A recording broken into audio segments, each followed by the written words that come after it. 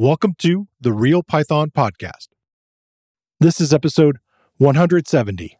What should you consider for picking a font for coding in Python? What characters and their respective glyphs should you check before making your decision?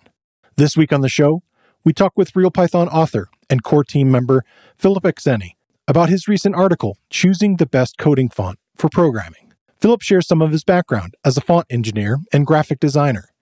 We talk about how font design tools were his introduction to programming in Python.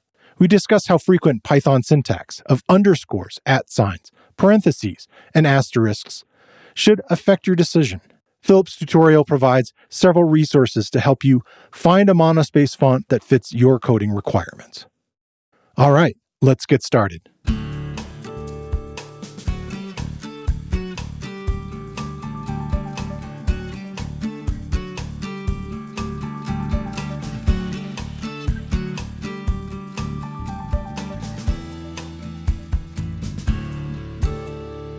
The Real Python Podcast is a weekly conversation about using Python in the real world.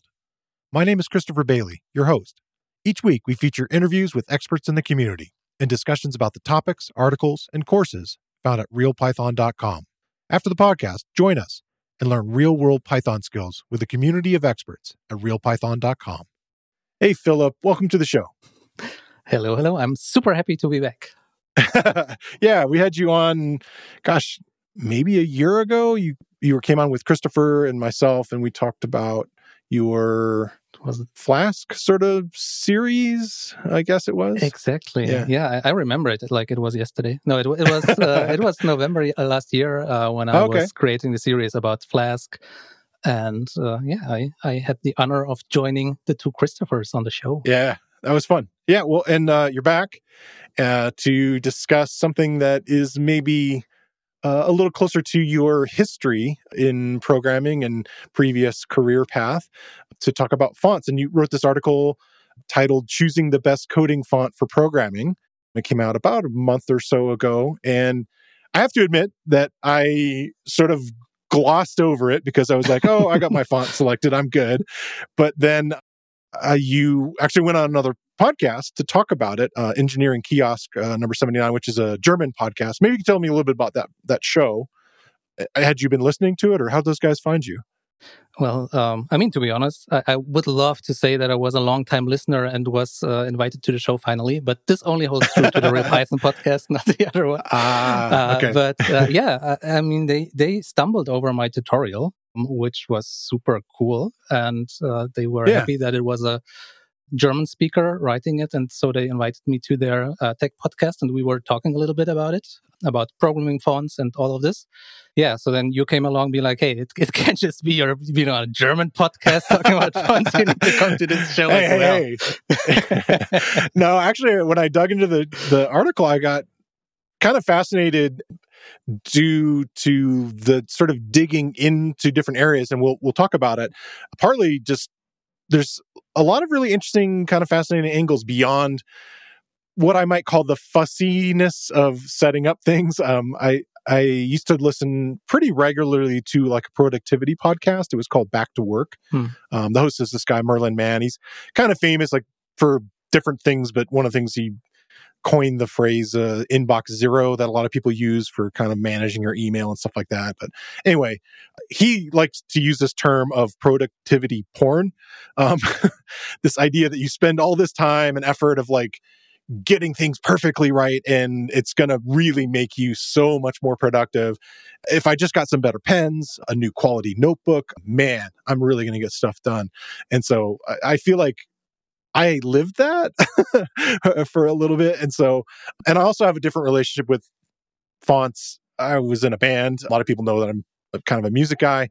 And I spent, countless days at Kinko's making copies. If people are familiar with that place of making copies and things like that. So I was selecting fonts and making jackets for cassette tapes that we were selling, or CDs or flyers, so fonts were a big part of my life back, actually one of the biggest revolutions that computers provided individuals was, hey, you could print stuff at home. And so in the 90s, that was like a huge thing. So yeah, I have kind of a mixed background on fonts.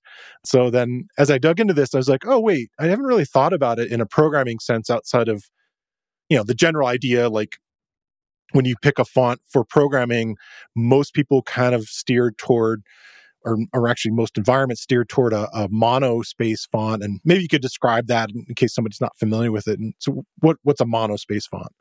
Yeah, so maybe let me start off with that. I totally know what you're saying about like this, that you can dive into creating your perfect programming environment and choosing a color theme and stuff like this.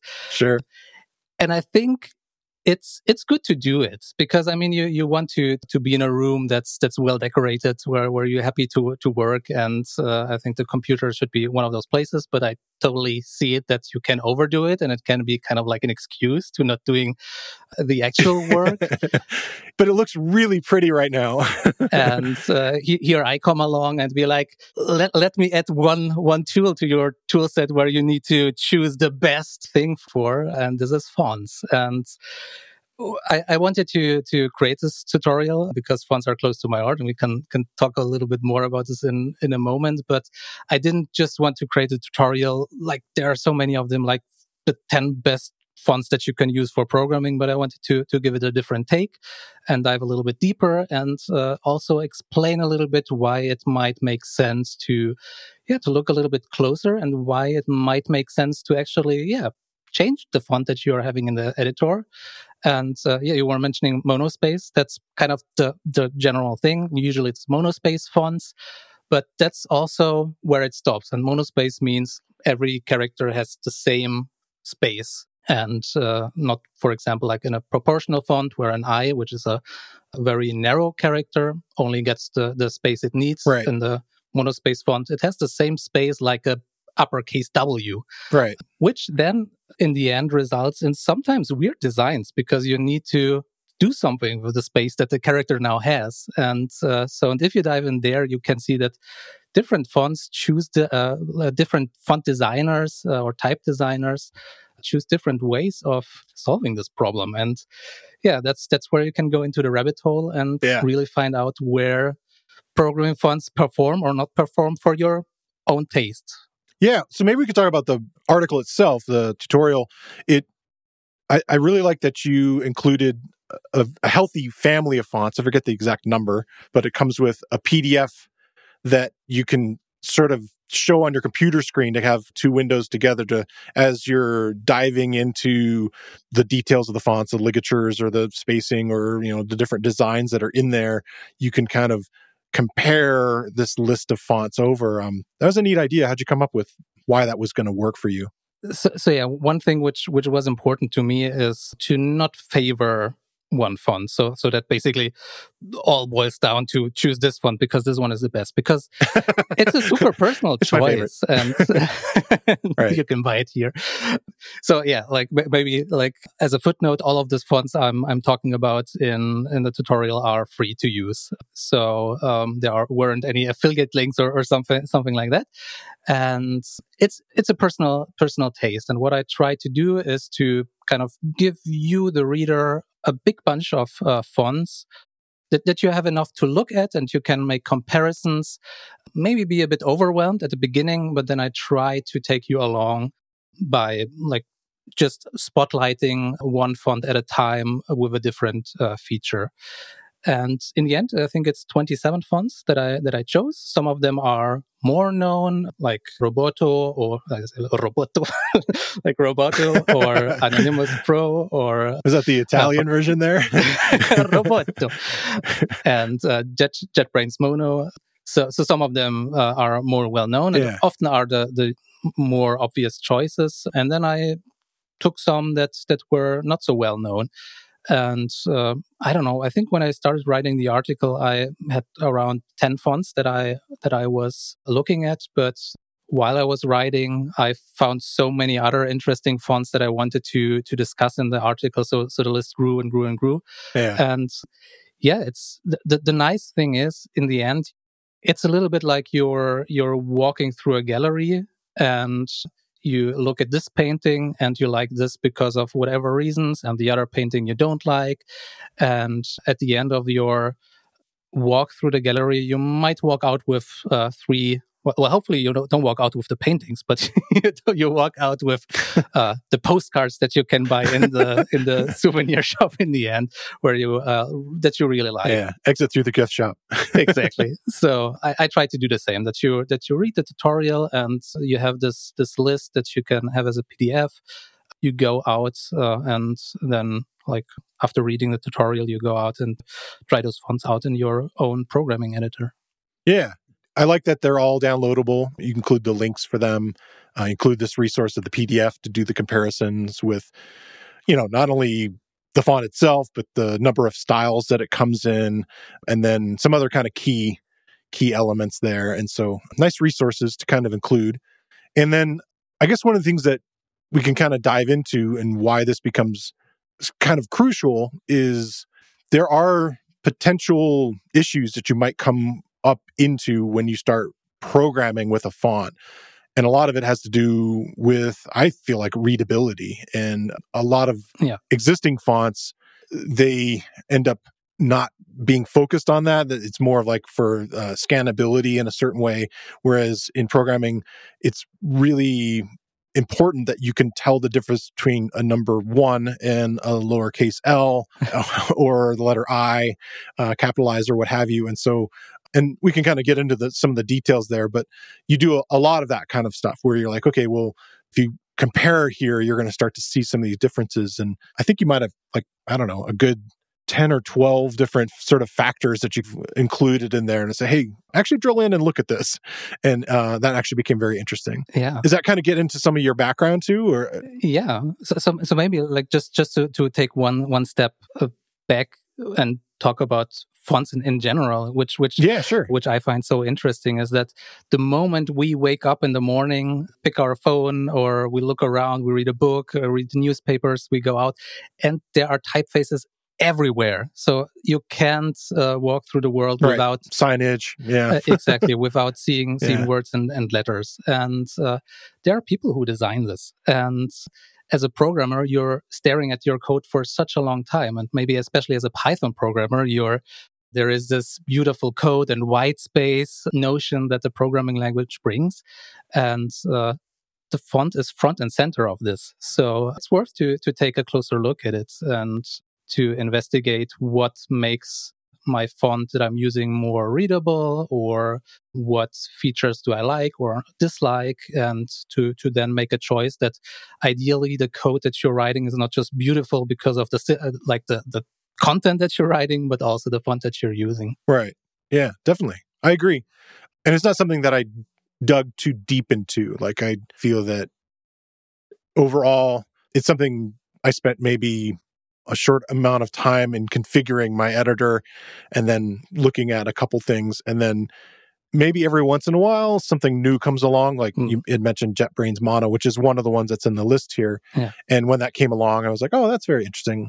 And that's actually one that I've tried out recently and have been recent being the last 2 years, has been a change in some of the stuff that I've tried out. So yeah, there's a lot of factors that go into there. What were some of the things that you felt that you could drill into as far as this comparison and these areas to kind of focus on to say, hey, let me take you on this guided tour of fonts and design and what's happening there? Yes. So basically there are two bigger areas, and one area is maybe true for not only programming fonts, but fonts in general. And when I was learning, so my background to quickly weave this in, so I learned type design. So I wanted to be a illustrator, then I wanted to be a graphics designer, and at art school you did different things. And there was also type design as one profession that you could choose. And I got curious because the cool thing about type design, so when you're actually designing those letters that you're seeing everywhere, is that it's black and white. So you don't have to bother about cleaning your brushes or color theory and stuff like this, but you're only working with forms, the negative space of things. And this was very appealing to me, to kind of get rid of everything that brought color into it. Yeah, it's very stark in some ways. Yeah, exactly. That brought color on my table, and I was able to to work mainly digital, which I also liked. And when you're starting to design, your first typeface, there is one important rule, and that is that a letter, like a specific letter, is understood as a specific letter. So if you think about a lowercase a, you have kind of like a form in your head, and then you have different typefaces that interpret this form in a certain way. So they have different ways of how this little a looks, but it still needs to be understood as an A. So you can't go too crazy. And I mean, right. I was in art school, so people wanted to go crazy. And that was the thing that the professors always needed to make sure that you can't just draw anything and pretend it's an A. People need to read it. Right. And the other thing is then, even if you design the most beautiful A in the world, it also has to work with the other characters.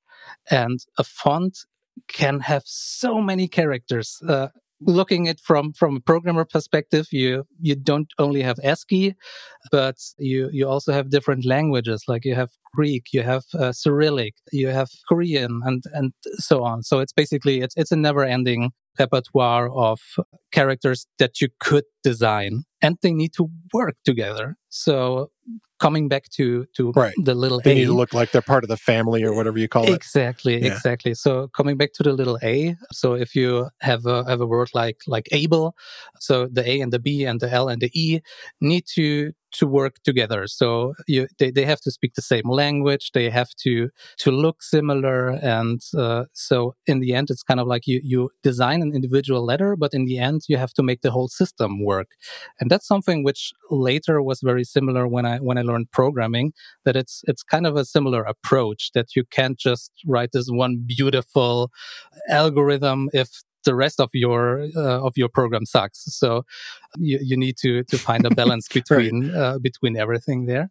And coming back to the programming fonts, that's something which I wanted to look at, like how are the letters designed and do they properly represent what they stand for, and how good can I differentiate them from others. And that's basically where the bridge is built to the second field, is like what makes a programming font different than a normal font, besides maybe of being monospace and being a bit more technical in the characteristics, right. Is that for us programmers, it's super important to understand, like, this is a 1 and this is an L and this is an uppercase I, because if they look too similar, you don't know what code you're writing here and there. Right. Or you're going to interpret other people's code the wrong way, potentially. And if you're trying to look at something, you're going to potentially retype a variable name incorrectly. There's all kinds of weird little errors you could make. I guess a similar one would be one, there's actually, I don't know if it's a rule or not, but pretty common thing with programming fonts or maybe monospace fonts is the confusion that can happen with a 0 and an uppercase letter O. Yeah. And so there's a couple different techniques they use there, right? Exactly. So that's a very common thing. That's, for example, there's a little dot inside of the 0, or there is a slash in the 0. So you really make sure that this is not an uppercase O, but a 0. And that's a very common thing. And luckily, and that's a nice thing, many of those fonts provide different styles of a 0. And when you download, sometimes you can configure your own font that you're saying, like, hey, I like the dotted 0 more than the slashed one, so please put the dotted 0 as the standard 0 into my font. Or you can use Python tools to put them into the font. And so it's nice to see that the type designers who make the fonts are aware of the different tastes that their users have. I haven't seen the dotted 0 as much. That seems to be a little less common one. The /0 was something I'd seen pretty commonly, coming into fonts in the 90s and so forth. But yeah, I don't know if that's like a different parts of the world kind of preference or just a recent thing. It seemed like kind of a change to me. Yeah, that's interesting. I don't know about that much about that. If there was a shift to the dotted 0 or the /0 at some point, it maybe also has to do with better screens now. So if you're working with small text in a small resolution, maybe the slash inside of a 0 is more distinctive than just having the dot. So maybe it is Yeah. not Okay. so well readable. But yeah, I don't know. Like I'm looking at the list of fonts right now, and I think it's 50-50 what zero they are having as their standard zero. But yeah, and then you have other characters, like I was mentioning the uppercase I and the L, where it's not this quote unquote simple way of solving this issue by putting a slash through it. So, for example, if your name is L and you're using some font to write AL, it also can look like AI, and I think that is something which Al Swigert is definitely talked about that, and he's complained about it. He's like, I hate that my name and a lot of fonts just looks like AI, and it's like, so he's tended to want to maybe just capitalize the whole thing, because then the L will definitely stand out. But yeah, exactly, and I mean, in a programming font, this is something which is a common issue that you want to, because you don't have the typical words often. So you have sometimes weird character combinations.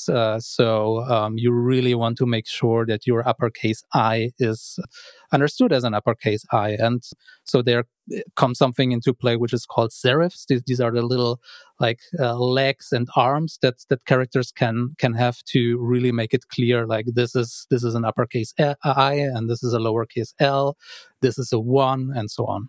Yeah, you'll see it on like a lowercase L, where there'll be like a little top piece and maybe like a tiny hook at the bottom of it to kind of really differentiate it in certain fonts. Yeah, I kind of wonder about like monospace fonts, if the term is somewhat related to typewriters, like in the sense that those would be standardized spacing also, right? Yeah, and if you look at some monospace fonts, they share the aesthetic of typewriter fonts, and some of I can't put the finger on which ones they are, but probably some of the fonts that I was discussing in the article were descendants from some typewriter, and they're basically every letter needed to have their own space, and probably, and that's an area where I'm also not so knowledgeable about, terminals came into play, and you had like your screen metrics. So probably it was also super important that all the letters have the same space. And now it goes more into a direction where you could argue it's still an aesthetic that we as programmers may like, and it still has some advantages. So, for example, if you're moving your cursor up and down, you don't want to like let it like jump through some kind of weird grid, but you want like the horizontals and the verticals aligned, and it gives a more clear text body in your code if it's monospace. But it doesn't really have to be monospace in an editor, at least in a normal text editor. At least I think in terminal it still makes sense, especially if you're creating graphical user or text interfaces in the terminal, where you need to have borders and stuff like this. So you want to have everything aligned next to each other. But in the editor, it's still mainly monospace, because it's kind of like the aesthetic that we came into, and it still makes sense to use a monospace font as a programmer. Right. Like you were talking about the alignment, that you can tell alignment-wise that these lines of code are the same length, and it allows you to do certain things with the white space aesthetic of Python, of like indentation and so forth. It's like, okay, these characters kind of, it's an interesting art form in and of itself that is kind of goes unnoticed if you aren't paying any attention to it. Exactly. And I mean, maybe just to mention it, when I was researching this tutorial, for me it was basically a given that a font has to be monospace as a programming font.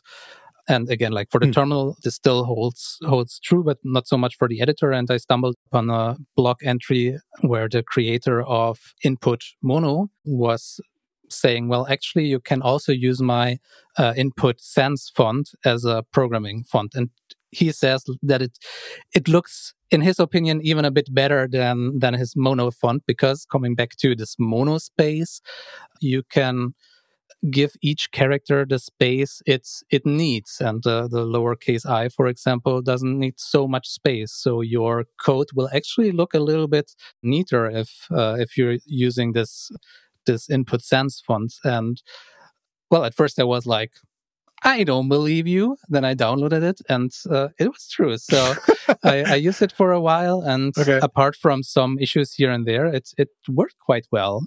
But yeah, to keep things a bit simpler, I think it's still a good idea to look for monospace fonts, and all the fonts that we have in the tutorial are basically monospace fonts.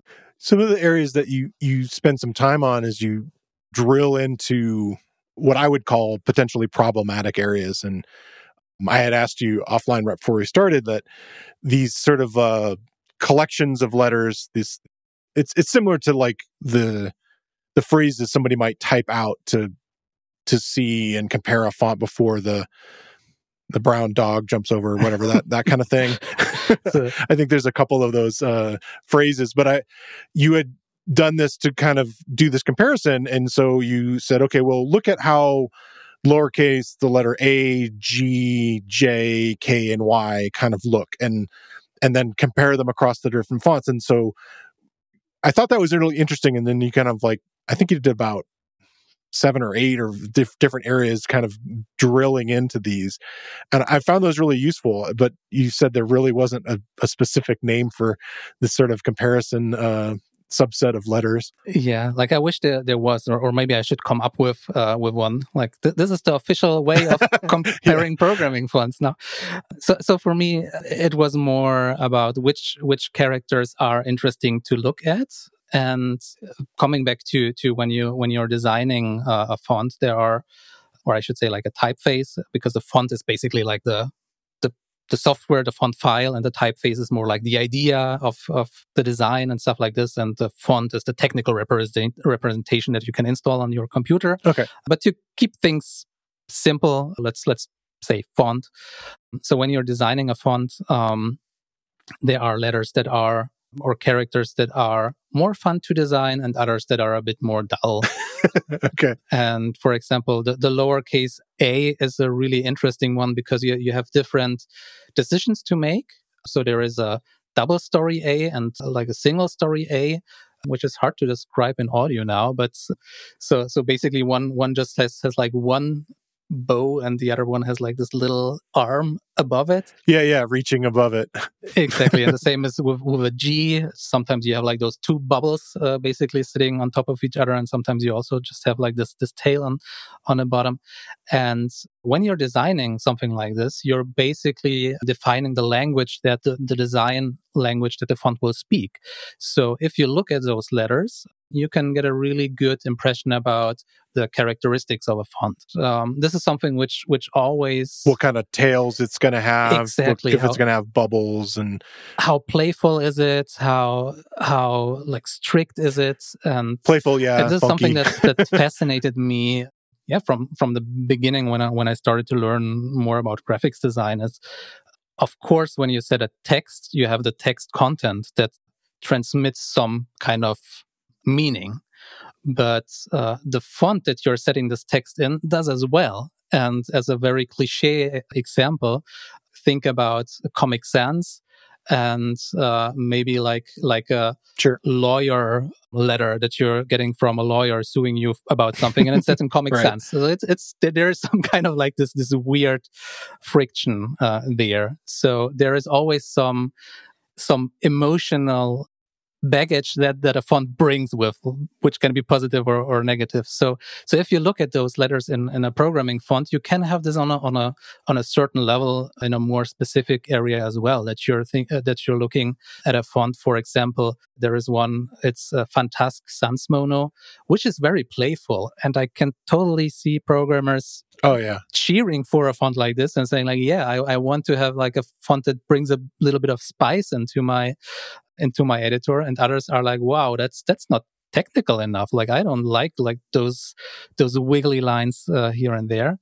So yeah, and that's why I thought, like, for example, A, G, J, K, and Y are interesting characters to look at, or the uppercase Q, where you have like this little tail coming out of the Q, which designers also have to find a solution how to do it. And some are more playful, some are more straight. Right. And looking at them, you can really see the character of a programming font just looking at those letters. It makes me think of my one of my favorite Saturday Night Live things of the Avatar with Ryan Gosling. Papyrus. I'm sure you've seen that. Yeah, Papyrus.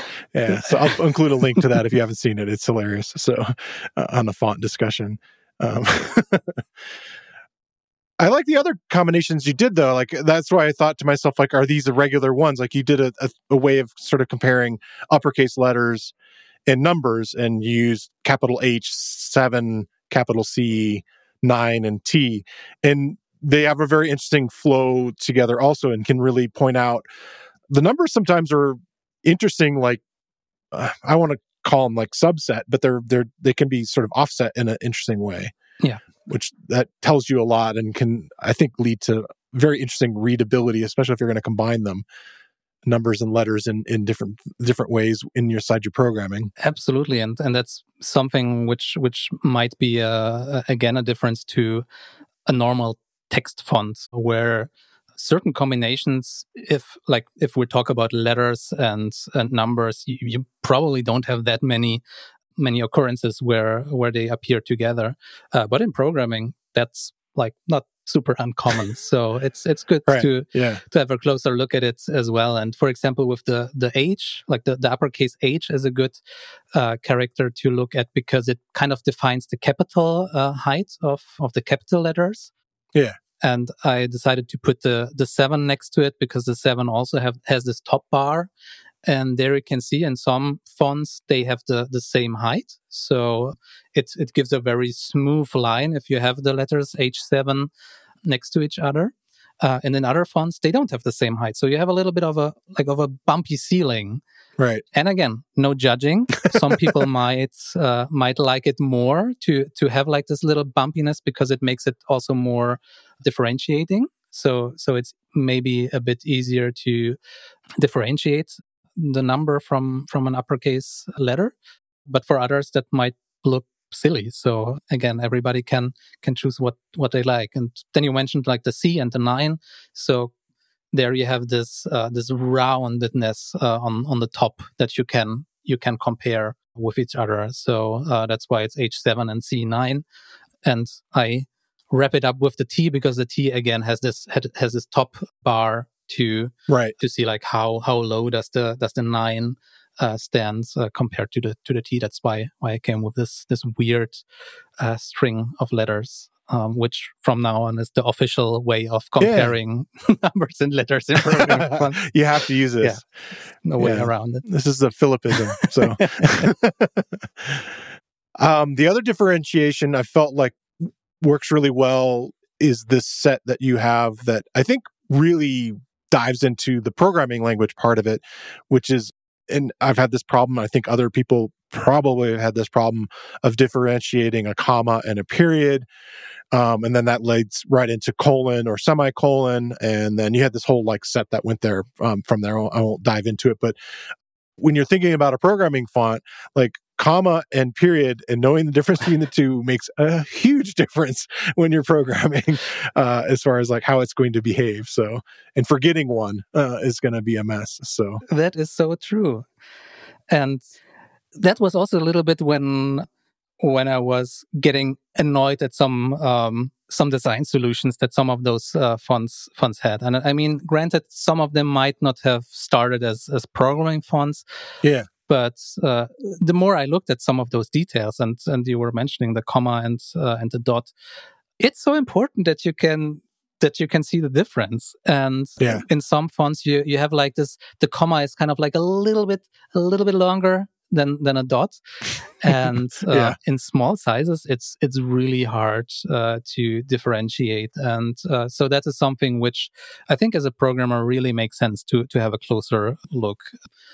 Depending on the font size you're using the font with, obviously, and how well your eyesight is, but it really makes sense to to choose a font where you can differentiate it, because on the keyboard they are next to each other as well, so it's really easy to have a typo here using the wrong one. And if you're working with numbers or currency or stuff like this, you don't want to like put the comma or the dot in the wrong spot. So it makes sense to have a font where you can really differentiate them. And again, looking at the design, how some type designers chose to solve this problem, you can really find really nice ways how they did it. For example, in the Mononoke, the comma is really excessive. And if you're just looking at it as it is, it looks weird, but it makes so much sense as a programming font that you can really see like, okay, so this is a comma compared to the dot, which is like a circle-ish thing. And so this was the moment it's pretty where accentuated. Yeah, exactly. So this were the moments where I was kind of getting more and more excited to see that like the thoughts that designers put into the design of fonts. And because coming back to my time when I was designing typefaces, at some point I kind of like pivoted into learning to program, because when you're creating fonts, there is a big cosmos of tools around it, which is usually created in Python. So that's how I became a programmer, and I kind of waved goodbye to that's interesting to the type designers who continue to designing fonts. And it's such a tedious process because you have so many characters and there are so many things you need to keep in mind. And in the end, and maybe that's like, I kind of like this notion of nobody really thinks about it unless it doesn't work. So if you're creating a nice typeface and it just works, nobody really might think about it unless they're reading a tutorial about programming fonts or they are graphic designers. But to see like that there is always a decision in the background made. And when I was looking at those commas, it was nice to think about the designer probably like being on their computer for days, like just like mingling with the Bezier curves to get like this perfect comma there. And in the end, I don't know if they got feedback from like other users who say like, "Mwah, really nice comma." So right. That's why I was very, very excited that I looked a bit closer and to see that's really the love that many of those put into their fonts. This week, I want to shine a spotlight on another Real Python video course. It's following the theme of working with characters and words this week. You get to design a command line interface-based game that you can share with friends, and it looks great too. It's titled Create a Python Wordle Clone with Rich. Based on a Real Python step-by-step project by Ger-Arne Hjelle, the video course is presented by Darren Jones, and he'll show you how to build out a command line application from a prototype to a polished game, read and validate user input, use Rich's console to create an attractive user interface in the terminal, refactor your code as you go and practice adding tests, organize your code into functions, and provide your users with actionable feedback. I think this project is a worthy investment of your time to learn CLI fundamentals, practice refactoring, and get a project that's fun to share with others. Real Python video courses are broken into easily consumable sections, and where needed, include code examples for the techniques shown. In this case, a version of the project after each section of the course. All lessons have a transcript, including closed captions. Check out the video course. You can find a link in the show notes, or you can find it using the search tool on realpython.com.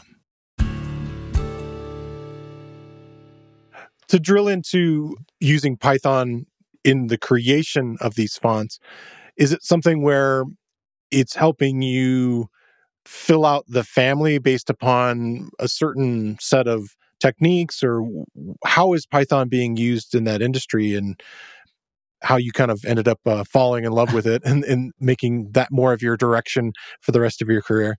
So there is this moment of automation, which Python is basically a great way of being lazy and letting Python do things for you.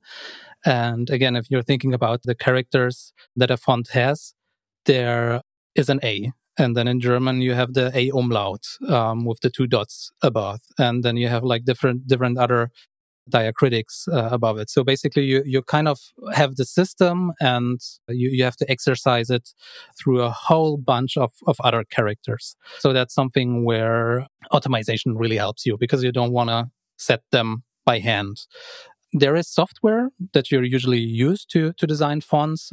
So back in the days, there was FontLab, when I was studying.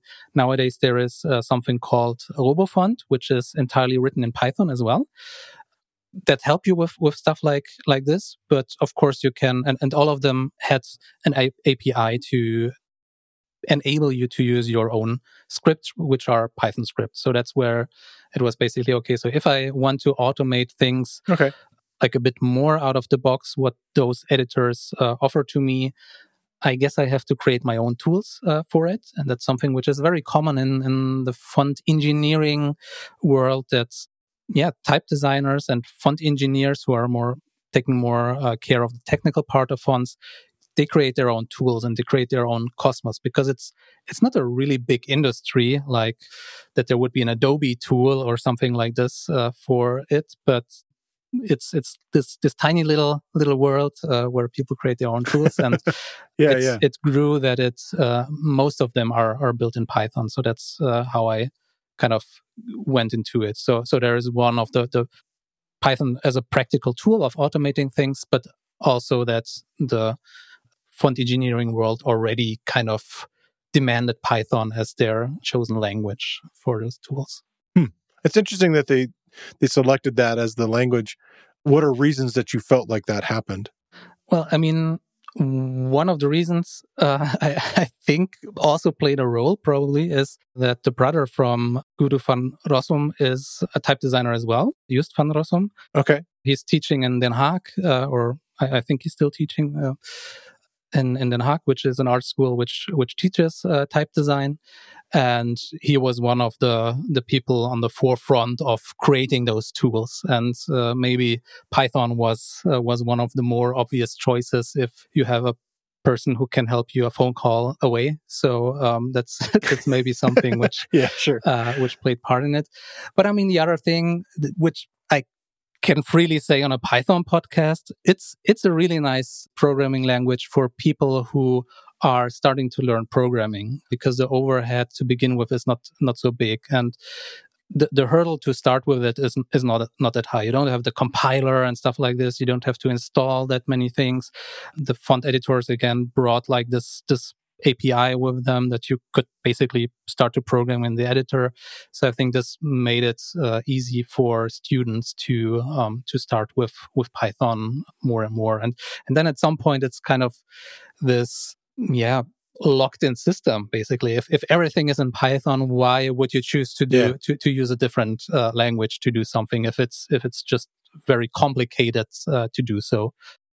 There are a few tools which are not programmed in Python, but I think if you want to go more into this font world, Python is still the number one language to learn for this. Yeah.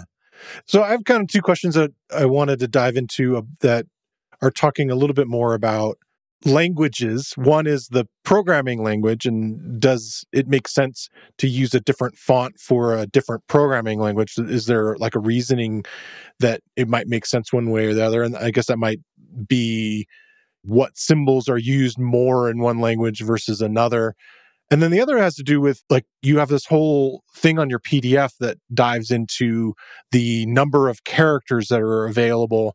And it's shocking the variation that is there, which I think you mentioned briefly. Like, it's like, okay, well, you're going to possibly represent all these other languages that are in a written form. And so that you might be upwards of 10,000 characters versus maybe somewhere around 800 or something like that. If you're just going beyond the standard set of ASCII.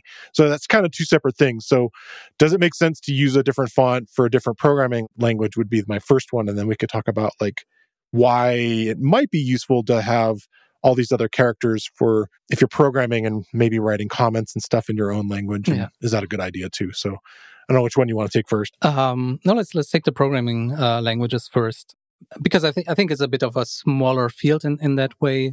Yeah. That many programming languages share similar syntax. So you have some characters reappearing in almost every programming language. So one of these are parentheses, quotes, curly braces, things like that.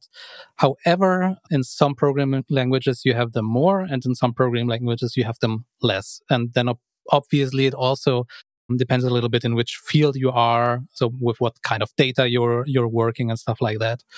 When I was starting the tutorial, I kind of was thinking like, how can I spin this to make it valid on a Python tutorial website, right? So if like I don't just want to talk about programming fonts in general, but also make it more valuable for Python programmers.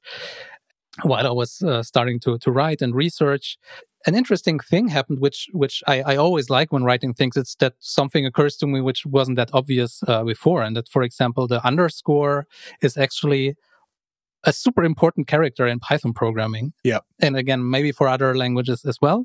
But I basically put the underscore as one of the most important characters to look at in Python because you're using it so often. So variables are recommended to be written in snake case. That means you have lowercase letters, then underscore to kind of make variables and variable word combinations out of it. Yeah. Or with methods and merging methods where you have two underscores with each other. And so that's why I thought like, okay, for Python, it's actually good to look at this character, how it's designed, because again, you have different choices to make as a designer.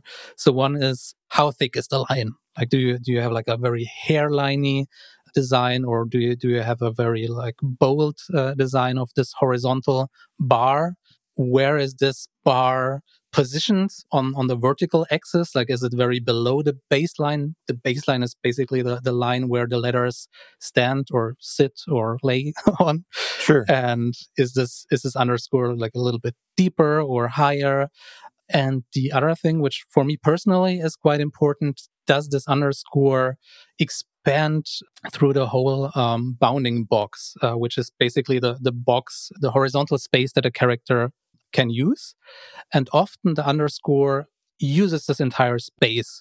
That means if you have two underscores next to each other, they create a line. So there is no gap in between. And I kind of like this gap because it makes me understand, hey, there are two underscores there. There is not like one big line, which might be two underscores, might be three underscores.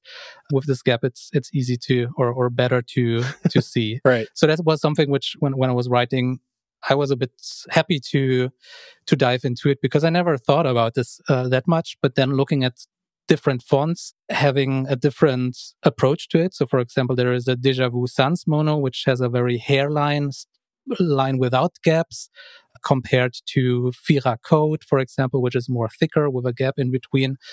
Yeah, again, everybody can choose their own taste in this. So some might like this more hairline, some might like the more thick lines and so on.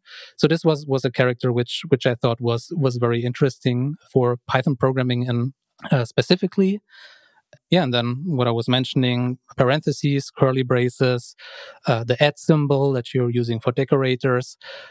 Depending on the code that you're writing, they might appear more or less, but you might have a preference here and there where it can make sense to use a font where they are maybe very extravaganza and like especially with the curly braces, you have the feeling that this is a character where type designers opened their window and were going wild, had a little fun.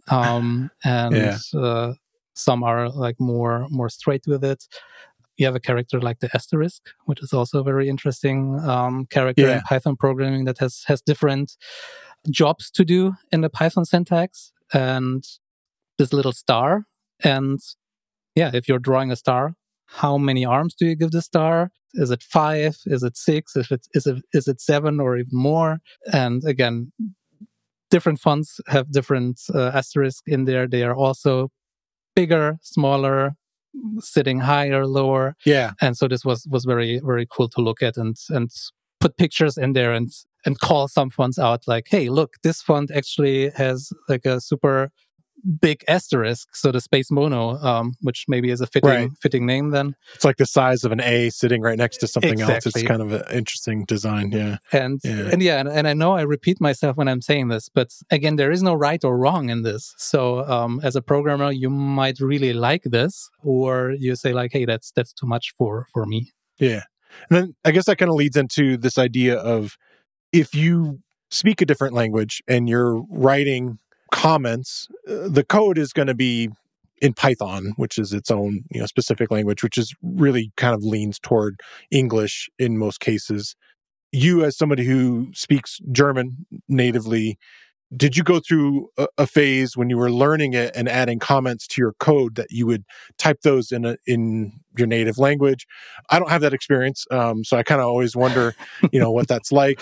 I can understand there might be circumstances where you share your code that might be different, but as you're learning, you may be experience it and doing it in a different way. So what's your experience with that as far as writing in your own native language? Would you do comments like that? Yeah, when I started, definitely, because learning programming is so hard, and okay, if it's not your native, if English is not your native language, you basically have to learn two languages at the same time sometimes. And now that I'm also here and there with my video courses on Real Python, I have to talk about things, which basically puts like a third level to it, where I sometimes know, like, okay, I'm using words in my written tutorials that I don't actually know how to pronounce properly. I've seen it written so many times, but I haven't had to pronounce it. Yeah, exactly. So, when I was starting, there were comments all over the place, and they were in German, because I just and there are people or there are different paradigms out there saying, like, you should write as not many comments and as few comments as possible, and also they should be in English, because then if you share your code, it's other people can probably read it, and that's true. But I think if you're learning, just do what you want and what helps you the most. And for me, that was putting a comment on every other line, and it was in German.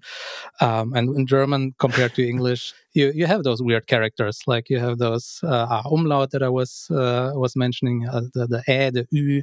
So you have different letters in German. Yeah, I can think of the ones in French, because I studied French. And there are languages, and that's a very like Western European look at things. Like if you have other script systems like Hebrew or Greek and Cyrillic and so on, like things gets even more complicated there. Yeah, because the characters look completely different. That basically brings us to this other area that you were mentioning, that the font that you're using ideally should support your spoken or written language if you write comments in your in a other language than English, because English comes along, like with ASCII, you basically are in a good state.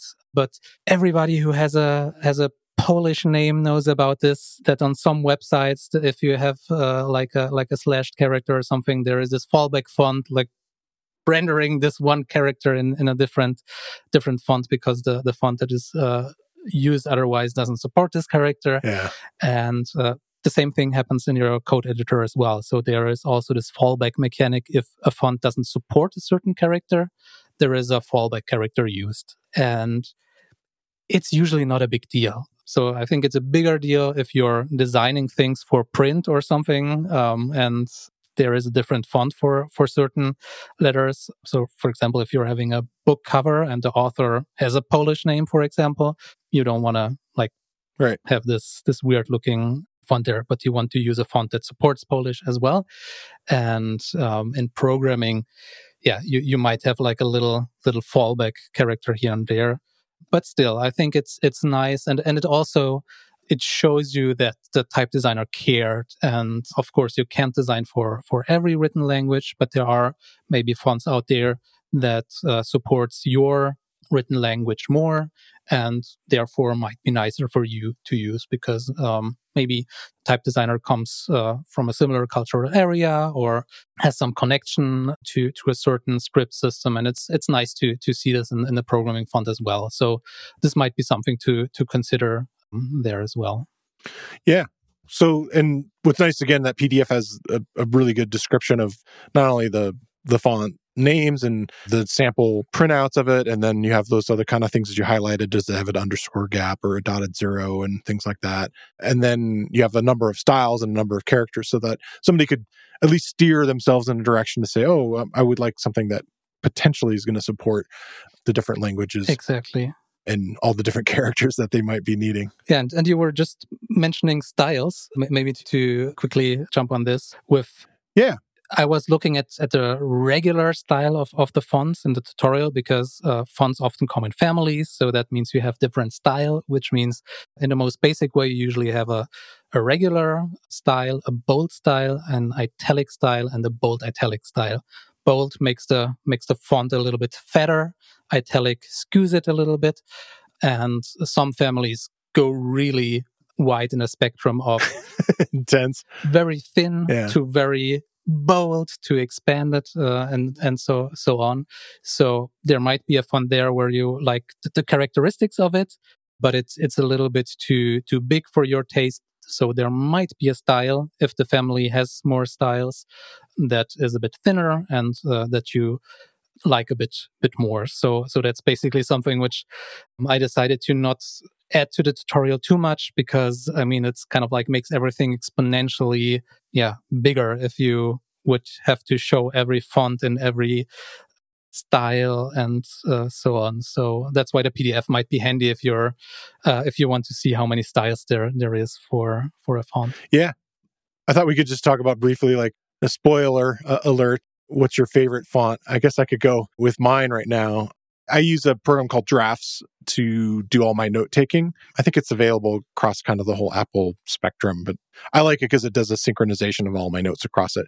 But I wasn't very happy with the default font because it had some of the things that we were talking about, and a lot of the stuff I'm dealing with is code. And so I need this ability to kind of switch back and forth between monospace and what I would consider my normal like note-taking font. So I recently selected Avenir Next. This is for my writing, which I think is a nice kind of pretty sans serif font, and it does pretty well for that. And then it had a very minimal set of monospace fonts that I could pick. So I picked one called PT Mono that does a pretty good job. It's rather courier-esque in its shape and design, so it looks very typewritten, which I'm okay with, and it definitely has a lot of things that we talked about, the space between the underscores and things like that. What are you currently using as your fonts? So there are multiple ones, and I don't want to make it sound like I'm like what we were talking at the beginning, that I'm not programming. I'm just like switching my fonts in my editor. But there are a few which. So okay, a cool thing that you can do in VS Code. I don't know if you can do it in other editors as well. You can say that for different programming languages, you use different fonts. So, for example, if you're writing a Markdown document, you can use a different font than when you're writing Python or HTML, CSS, and so on. Yeah. So what I did there was being true to me writing a tutorial about programming fonts to actually switch the settings. So I have different fonts that I'm using right now. And one that I got into more while writing is called Josefka Term. And the cool thing about this one is that it's one of those fonts where you can have so many configurations. Okay. So if you don't like a specific design of a character, you can run a script and switch it. So it's really interesting to look into it. And the other thing, which is a bit more personal to me, so there is a font named Sudo.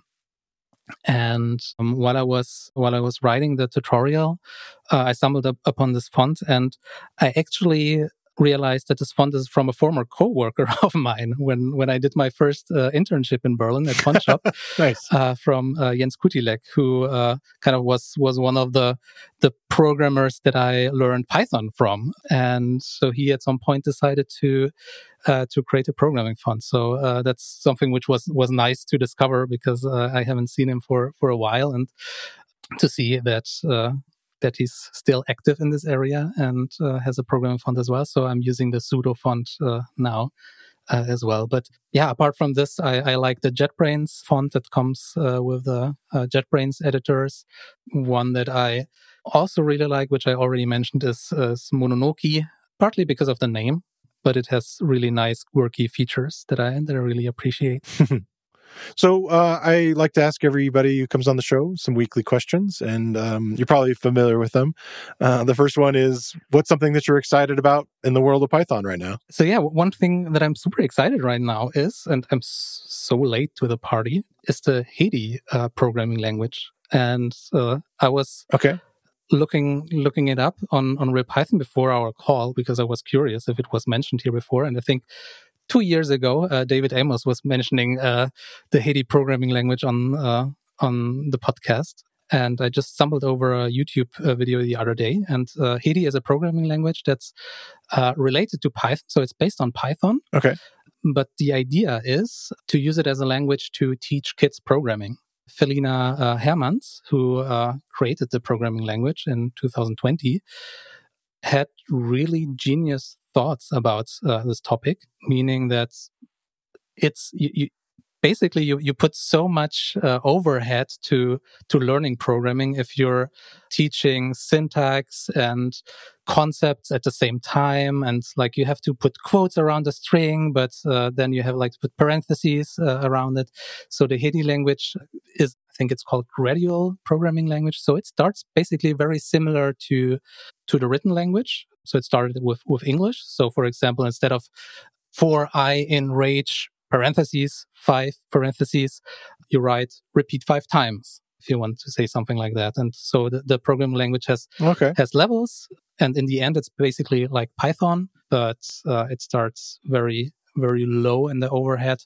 It has, I think, 18 levels. And the other cool thing is it's multilingual. That means it's not only English. So we were talking about German comments.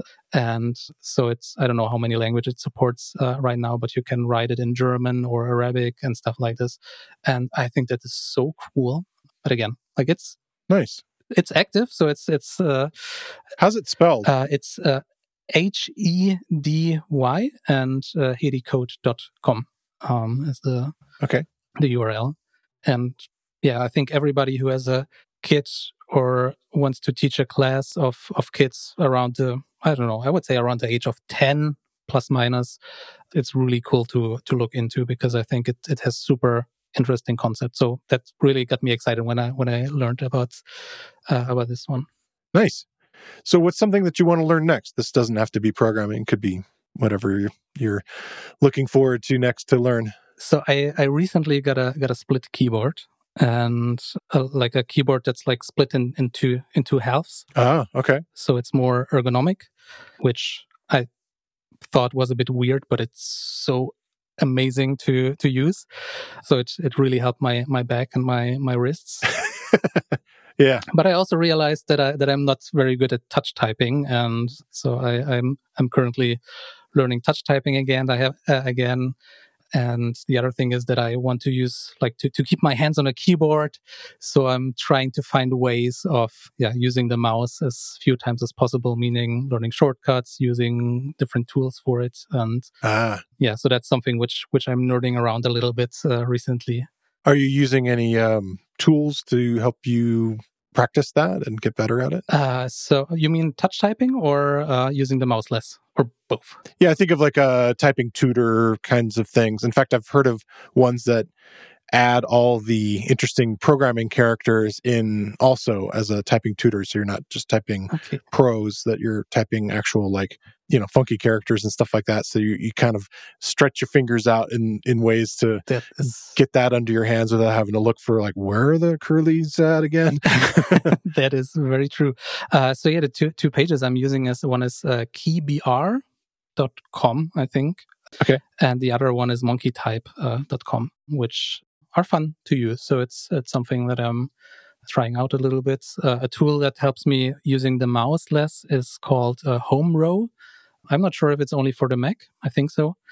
But it basically lets you select different UI elements on the screen with a character shortcut, which also really helps a lot of clicking things. So that's something which I do in my free time right now. Cool. I usually ask where people can follow your work online. Obviously, they can follow your work online at RealPython. Are you doing any other social media kinds of things, or are you active in that way that you would shout out ways to people can follow you? No, I think RealPython is a good place to start. And apart from this, I'm only on LinkedIn. So anybody who wants can reach out to me on LinkedIn or at realpython.com. But any other social media channels, maybe chess.com is another one that I mentioned here and there, but I haven't been on it for a while as well. Okay. But the rest is more, it's too much going on that I stay out of it best I can. I honestly say this, good for you. As somebody who spends a little too much time on it, as people who listen probably know. So yeah, it was a journey. It was a journey though. So yeah. That's cool. Well, Philip, thanks so much for coming on the show. It was really fantastic to talk to you again. Yeah, thanks so much, Chris. It's always a pleasure. All right. I want to thank Philip Ekseni for coming on the show again this week. And I want to thank you for listening to the Real Python podcast. Make sure that you click that follow button in your podcast player. And if you see a subscribe button somewhere, remember that the Real Python podcast is free. If you like the show, please leave us a review. You can find show notes with links to all the topics we spoke about inside your podcast player or at realpython.com/podcast. And while you're there, you can leave us a question or a topic idea. I've been your host, Christopher Bailey, and I look forward to talking to you soon.